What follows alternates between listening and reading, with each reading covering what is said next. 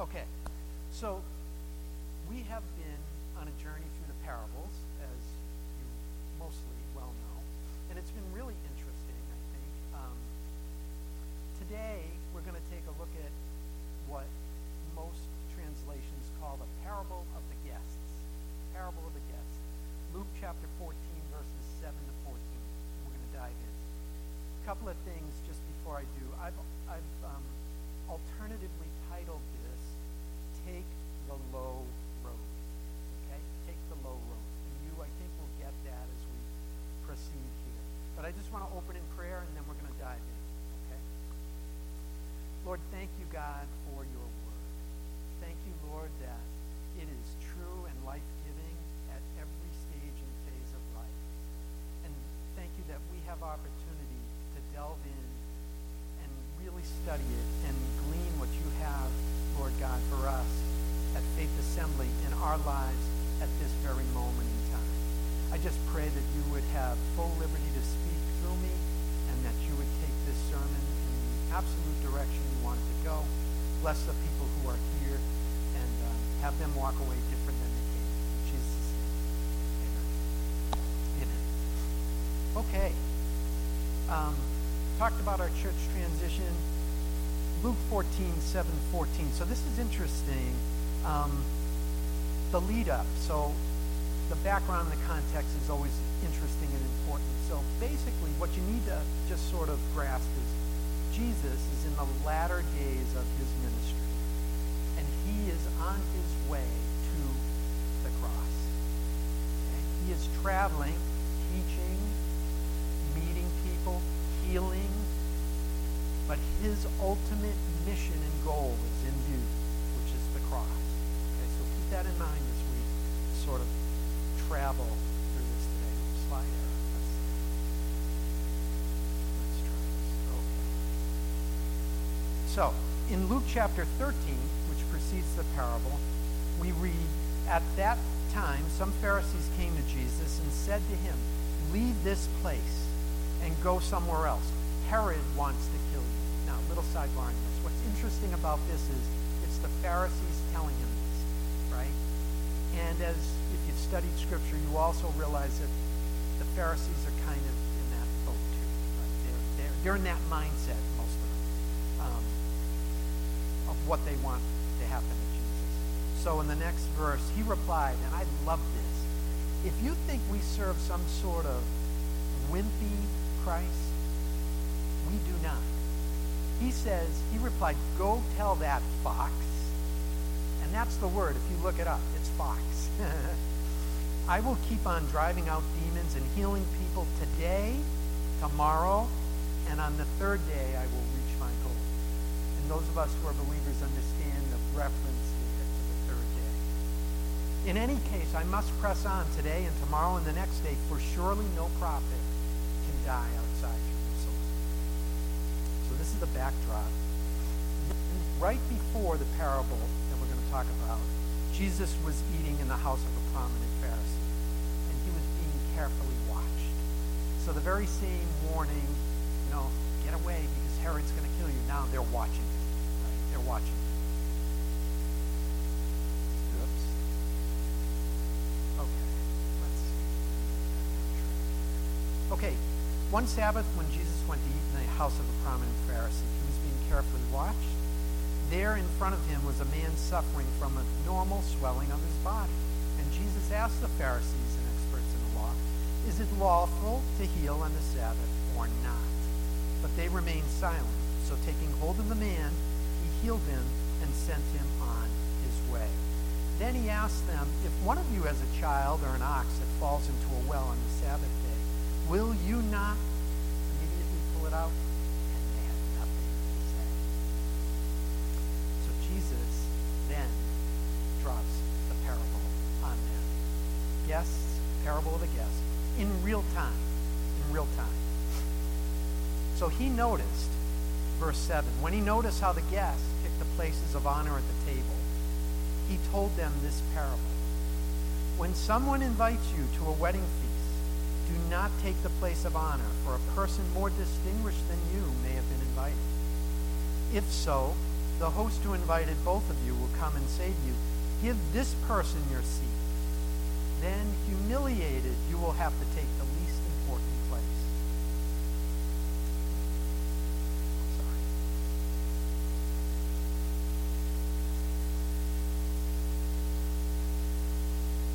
But when you are invited, verse 10, take the lowest place so that when your host comes, he will say to you, friend, move up to a better place.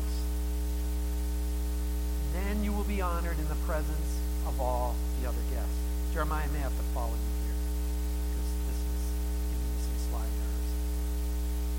For all those who exalt themselves will be humbled, and those who humble themselves will be exalted. We've heard variations of that, haven't we? Then Jesus said to his host, when you give a luncheon or dinner, do not invite your friends, your brothers or your sisters, your relatives or your rich neighbors.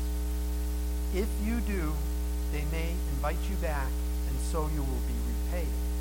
But when you give a banquet, invite the poor, the crippled, the lame, the blind, and you will be blessed. Although they cannot repay you, you will be repaid at the resurrection of the righteous.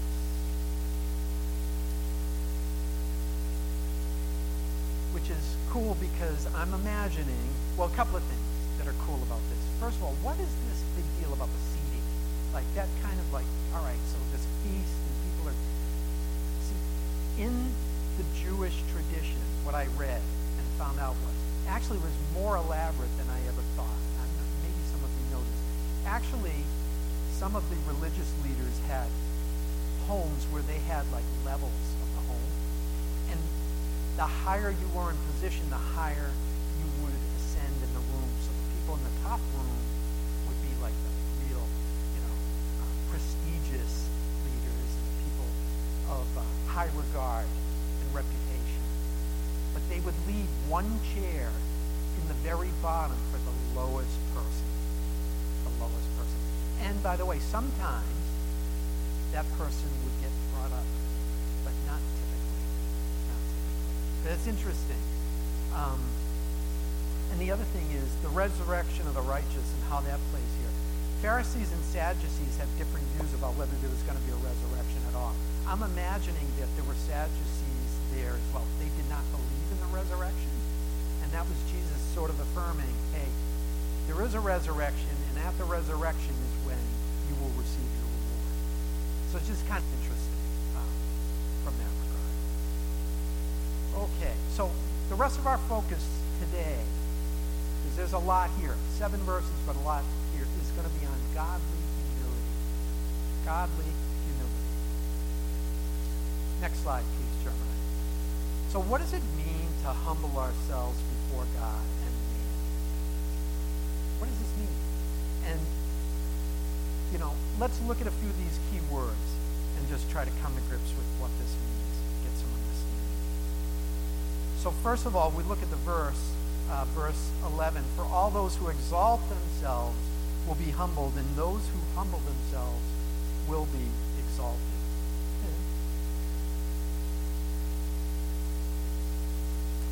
Vine's Expository Dictionary is a great resource for word lookups, and there's some interesting definitions here. So, exalt is of haughty, another word, self-exaltation, and haughty means showing oneself above others. You're presenting yourself as being better, bigger, more reputable.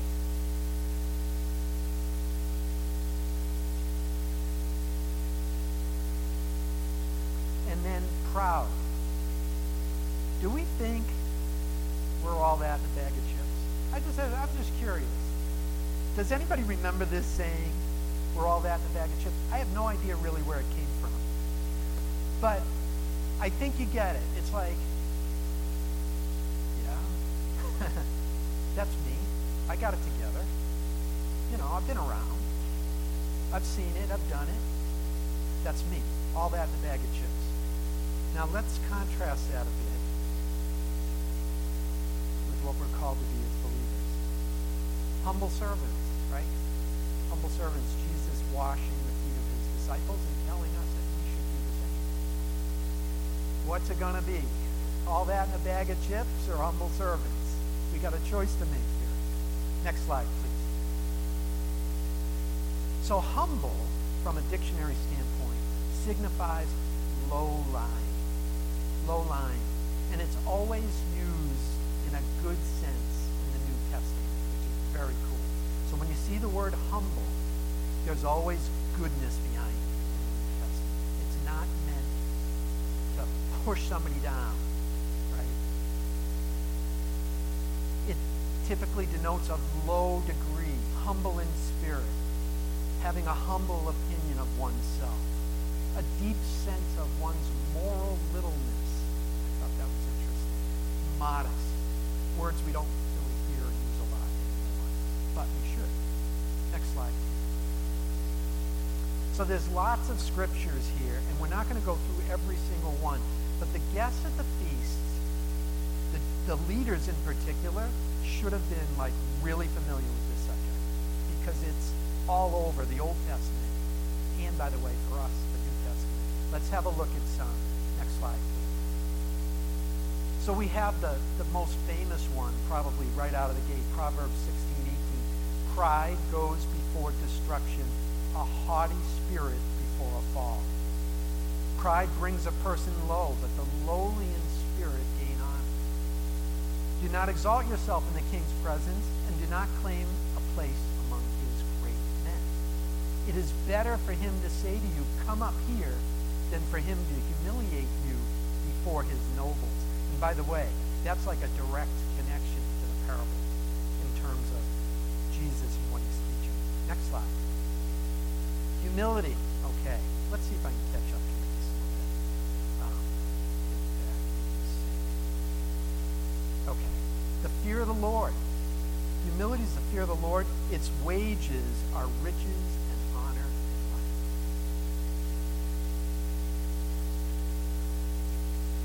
I'm coming out and back in. I'm going to try it once and then I'm going to push the Kindle away. So bear with me.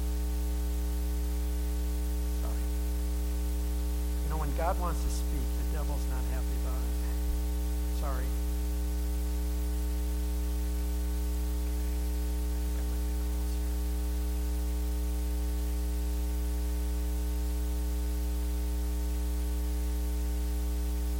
Okay, let's go with the slides.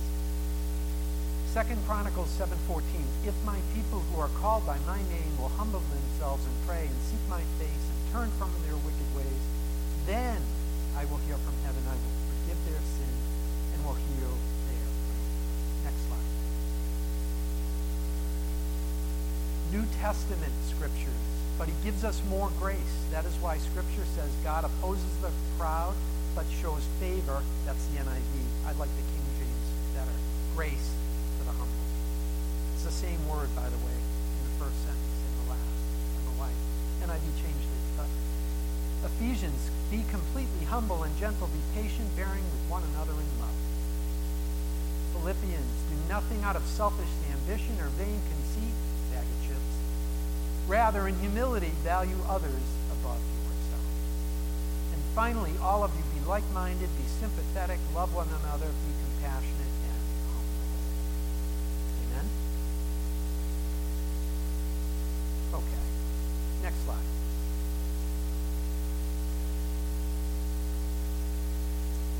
So this is an interesting thing that I wanted to call out. In this parable, there's a group of people, of course, but there's two sort of sets here that he's talking to. First is all of the guests. So you're guests, you're invited, picking the places of honor. Humble yourselves instead, says the guest. And then to the host. So he's like, okay, I covered the guests, but I forgot about the host. By the way, when you invite people, don't do it because you expect something in return. Now, it's interesting because if you think about some weddings that we even still have today, we bring gifts. You don't hear, oh, no, I didn't get this gift, or did you hear what this person gave or didn't give? Like, we can get wrapped up in gifts and lose the entire joy of what's happening in the wedding, right?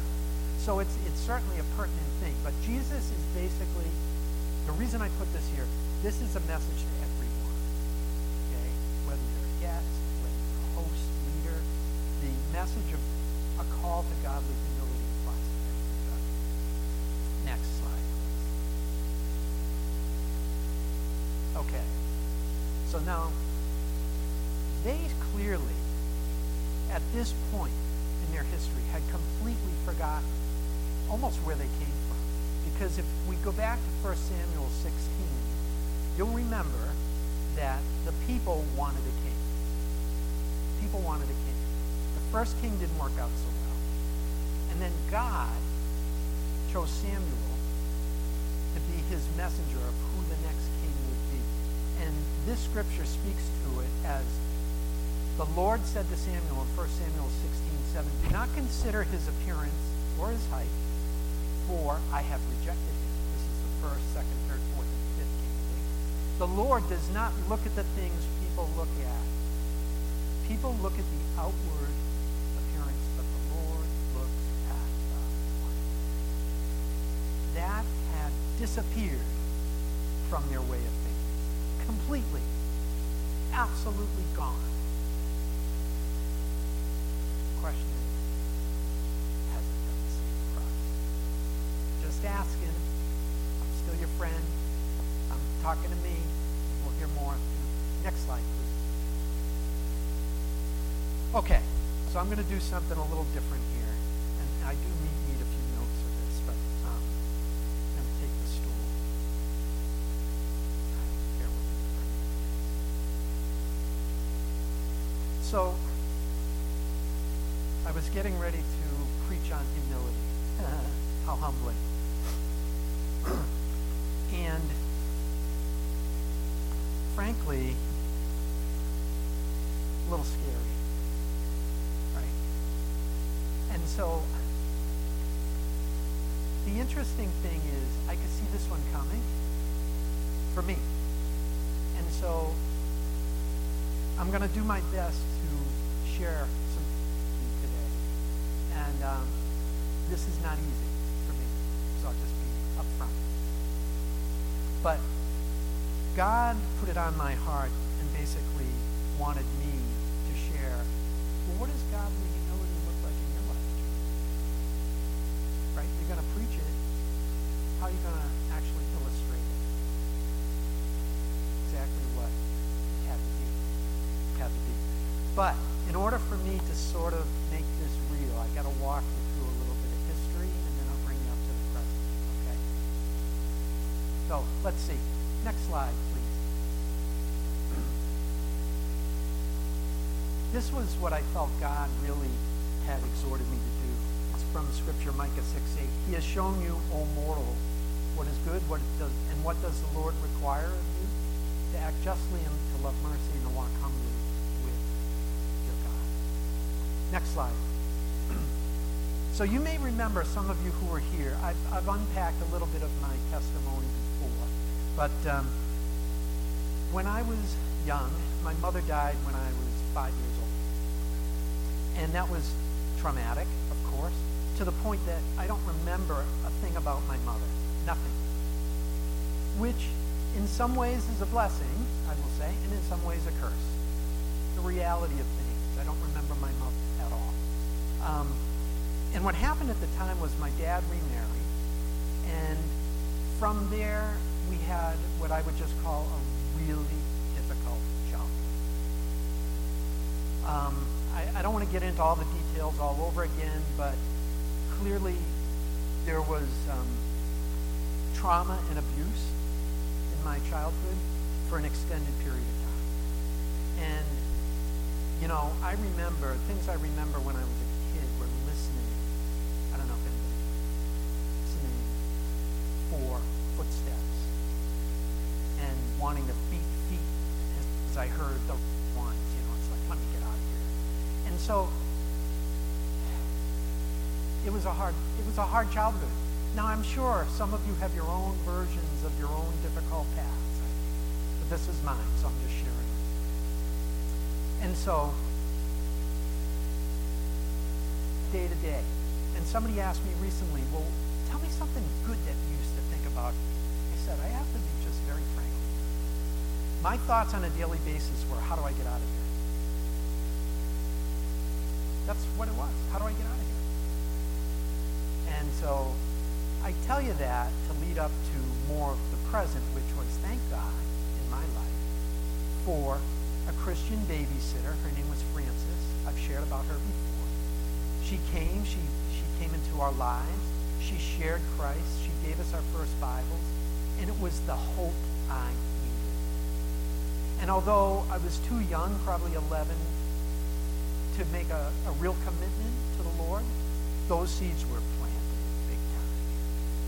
And then later in life, when I met my wife, Nancy, and we began our family, and we started to have children, God used that to bring me to a place where I had to answer some serious questions about life and faith and raising family and how I was going to do it, how we were going to live, and what I was like as a person. And I laid it all down and submitted my life to Jesus, and it was awesome. Awesome. And I was, boom, on top of the world. And I still feel on top of the world, but just in a little different way, but I'll get to that. So what happens, of course, is in your walk with God, that once you get through that, we won the Super Bowl forever kind of feeling, then you're back walking through the day-to-day of life. Next slide. And I think at the time I preached way back a little bit about these contrary winds that come up as a believer. And things that come against you that are spiritual and difficult and just more than you can really handle by yourself. And, I found myself in this place, and I think other people have found themselves in this place. And now I'm going to fast forward, because what happened was, and this is where it's going to get personal, what I realized, and I knew this, but in my thought life and in some of the behaviors that came from that were not of God. And they were not good. They had been there a long time. And the Christian, and this is where we were talking at the leadership team meeting about this, you become born again, and you're like learning, and you're reading the Word, and you're soaking everything up, and you feel like you know it all. All that baggage. And God wants you to know you don't know it all, and He's going to take you on a journey to become more like Him. And so you go through a process of unlearning. So you begin, I'll give you a perfect example. Only people in the assemblies of God really have it going on in terms of their faith and their direction. There was a time in my early belief system that I believed that. Then I had to unlearn that as I met people from all kinds of other Christian faiths and walks, and realize that God can work through anybody He wants and does. And everybody's on their own journey anyway. And who am I to judge anybody that is walking out their faith differently? So again, the process of learning and unlearning.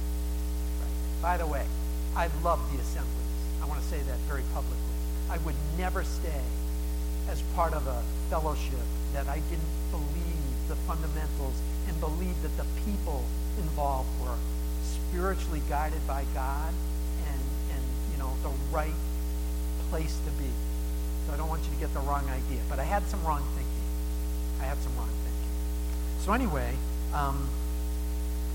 one of the other things that happened just when I was a kid, and I'll try not to belabor this, but, you can relate. We didn't talk about the important things in my family.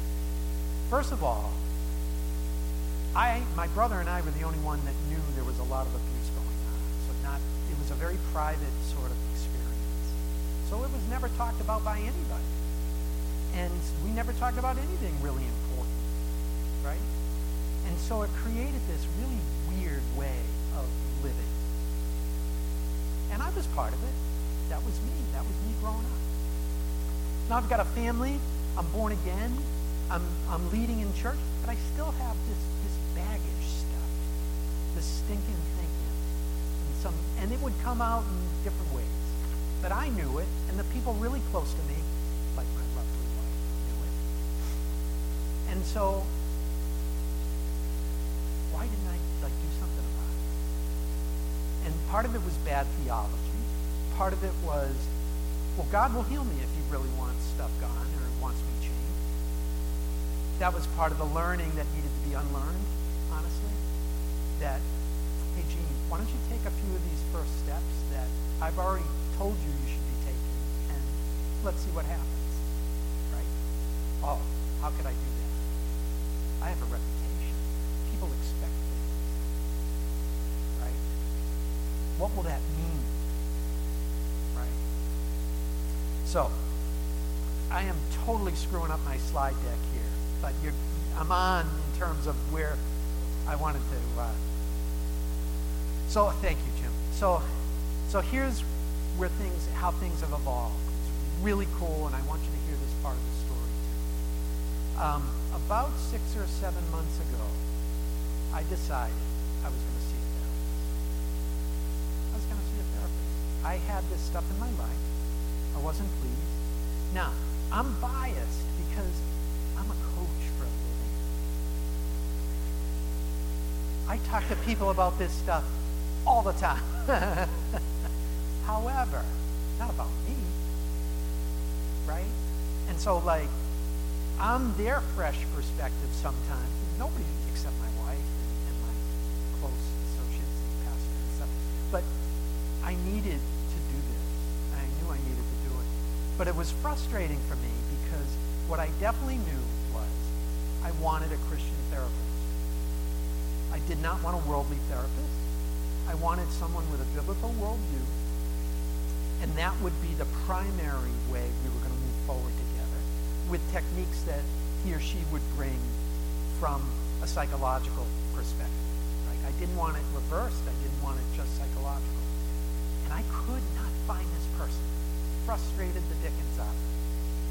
You do searches on the various, sites that have therapists available and things, and it's hard to find until it's God's perfect time.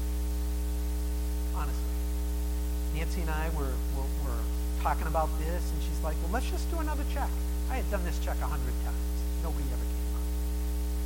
The first person that comes up on the list says, Christian therapist, former pastor, now full-time licensed therapist. Happens to live close to where I live.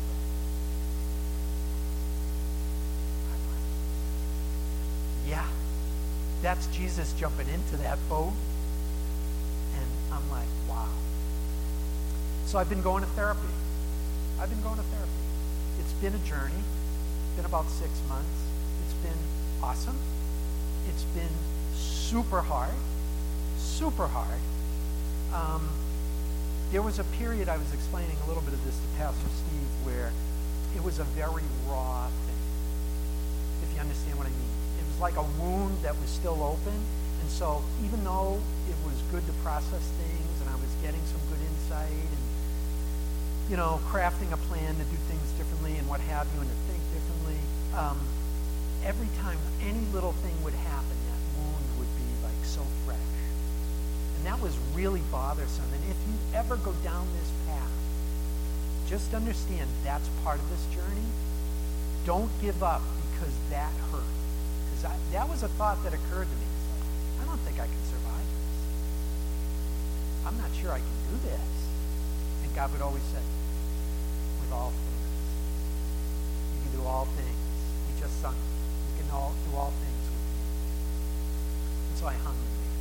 And it's been really great in that I've learned some things. And I've been able to do some things differently. And it's been wonderful, difficult, but wonderful. So I share all that out of humility. And I want to thank my brother Jim, because he opened the door a little bit with some ideas and thoughts he presented. And then I want to thank Pastor Steve for giving me the opportunity to share. But I want to encourage you, because I want to talk about why I didn't do this sooner in a minute, but I want to encourage you, if you are here or online or know somebody struggling with mental health struggling with mental health, know that it's okay. It's okay. It doesn't have to be swept under the rug all the time. It doesn't have to be the subject not talked about. Your brain is a vital organ. Your arm is. If you break it, you certainly go get the attention you need. If something's off here that leads to something being off here, it's okay. It's okay. God wants to heal us on the inside. So I just say that to encourage you to, if you've got something like this or know somebody like this, please encourage them. There is help. There is help. God loves them. This isn't his condemnation. This is him asking them, listen, like he asked me, are you going to continue to exalt yourself, even if you're sort of just wanting to paint a picture of yourself and somebody else? Or do you want to become more and more like me? And by the way, it's a very cool thing because while we're becoming more like him, our relationships get better with other people. Our thought process improves. We've done some things together as a couple that are new and different. Physical activities. We're playing pickleball. Another story, another subject. But the point is that there's health in a lot of different areas that comes out of a place of humility. If you need to bring something like that before God. Okay, so that's that part. Jeremiah, if you can you skip over to the place about the impediments? What caused me not to seek the healing sooner? Because I want to tie this back to the parable.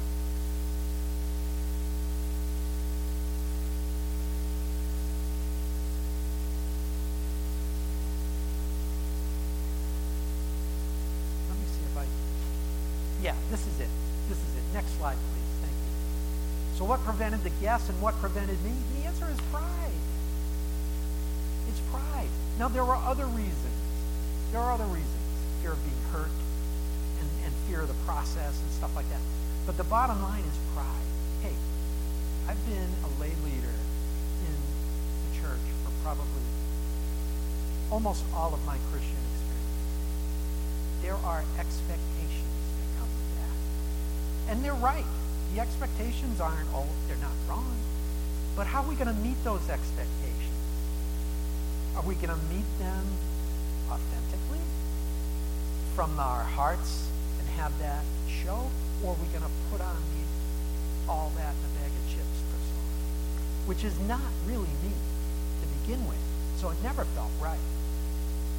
But what are we going to do? And the pride is what kept me, and the pride is what kept the guests and the hosts in the parable from doing what Jesus said, which was, lower yourself, I will exalt you. Humble yourself, I will lift you up. Stop trying to lift yourself up.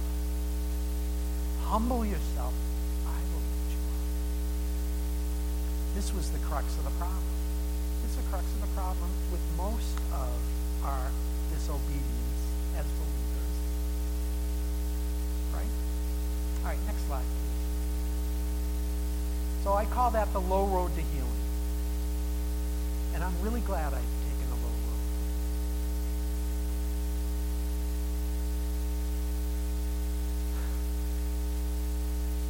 And, I'm getting emotional because I know I'm not alone. I know I'm not alone. I talk to people every day that are hurting, and you probably do too. Maybe you are. But there is a road to healing. It's a low road. Next slide. Key learning. So what have I learned? A couple of things just quickly, and then we'll begin to wrap up today. So there's real help. I've spoken about that. There's real help for your past and for hurt you carry. It's a process, and it takes time. So this is a hard one because, again, we've talked about this as a church before. We live in a microwave society. I want something to eat, put it in for 2.5 minutes, and bring it up. Done. That's not how this works. That's not how this works. And usually get a stomachache after. God often wants us to take those first steps. He is a miracle worker and a healer, and he can do that sometimes. And I know people have testimonies of being healed physically, being healed of things that they were dealing with. But it doesn't happen that way all the time. It's about you. What do you most need at that particular time? What I need is what I'm doing. I need to be going through this process. And he knows that. So that's what he asks us to do sometimes. And his timing, I'm skipping because I covered the rest of this. His timing is absolutely perfect. Perfect. He knows when to bring the right people to you at the right time. And it's usually on the heels of your obedience. When you in your heart make the decision to do something differently, God meets that. Oh, you've been looking? Now your heart's in the right place? Boom. Here's the person. Here's the place.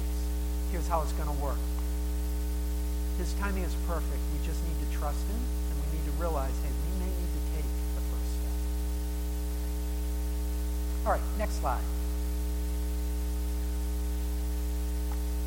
This is ultimately the model for our humility.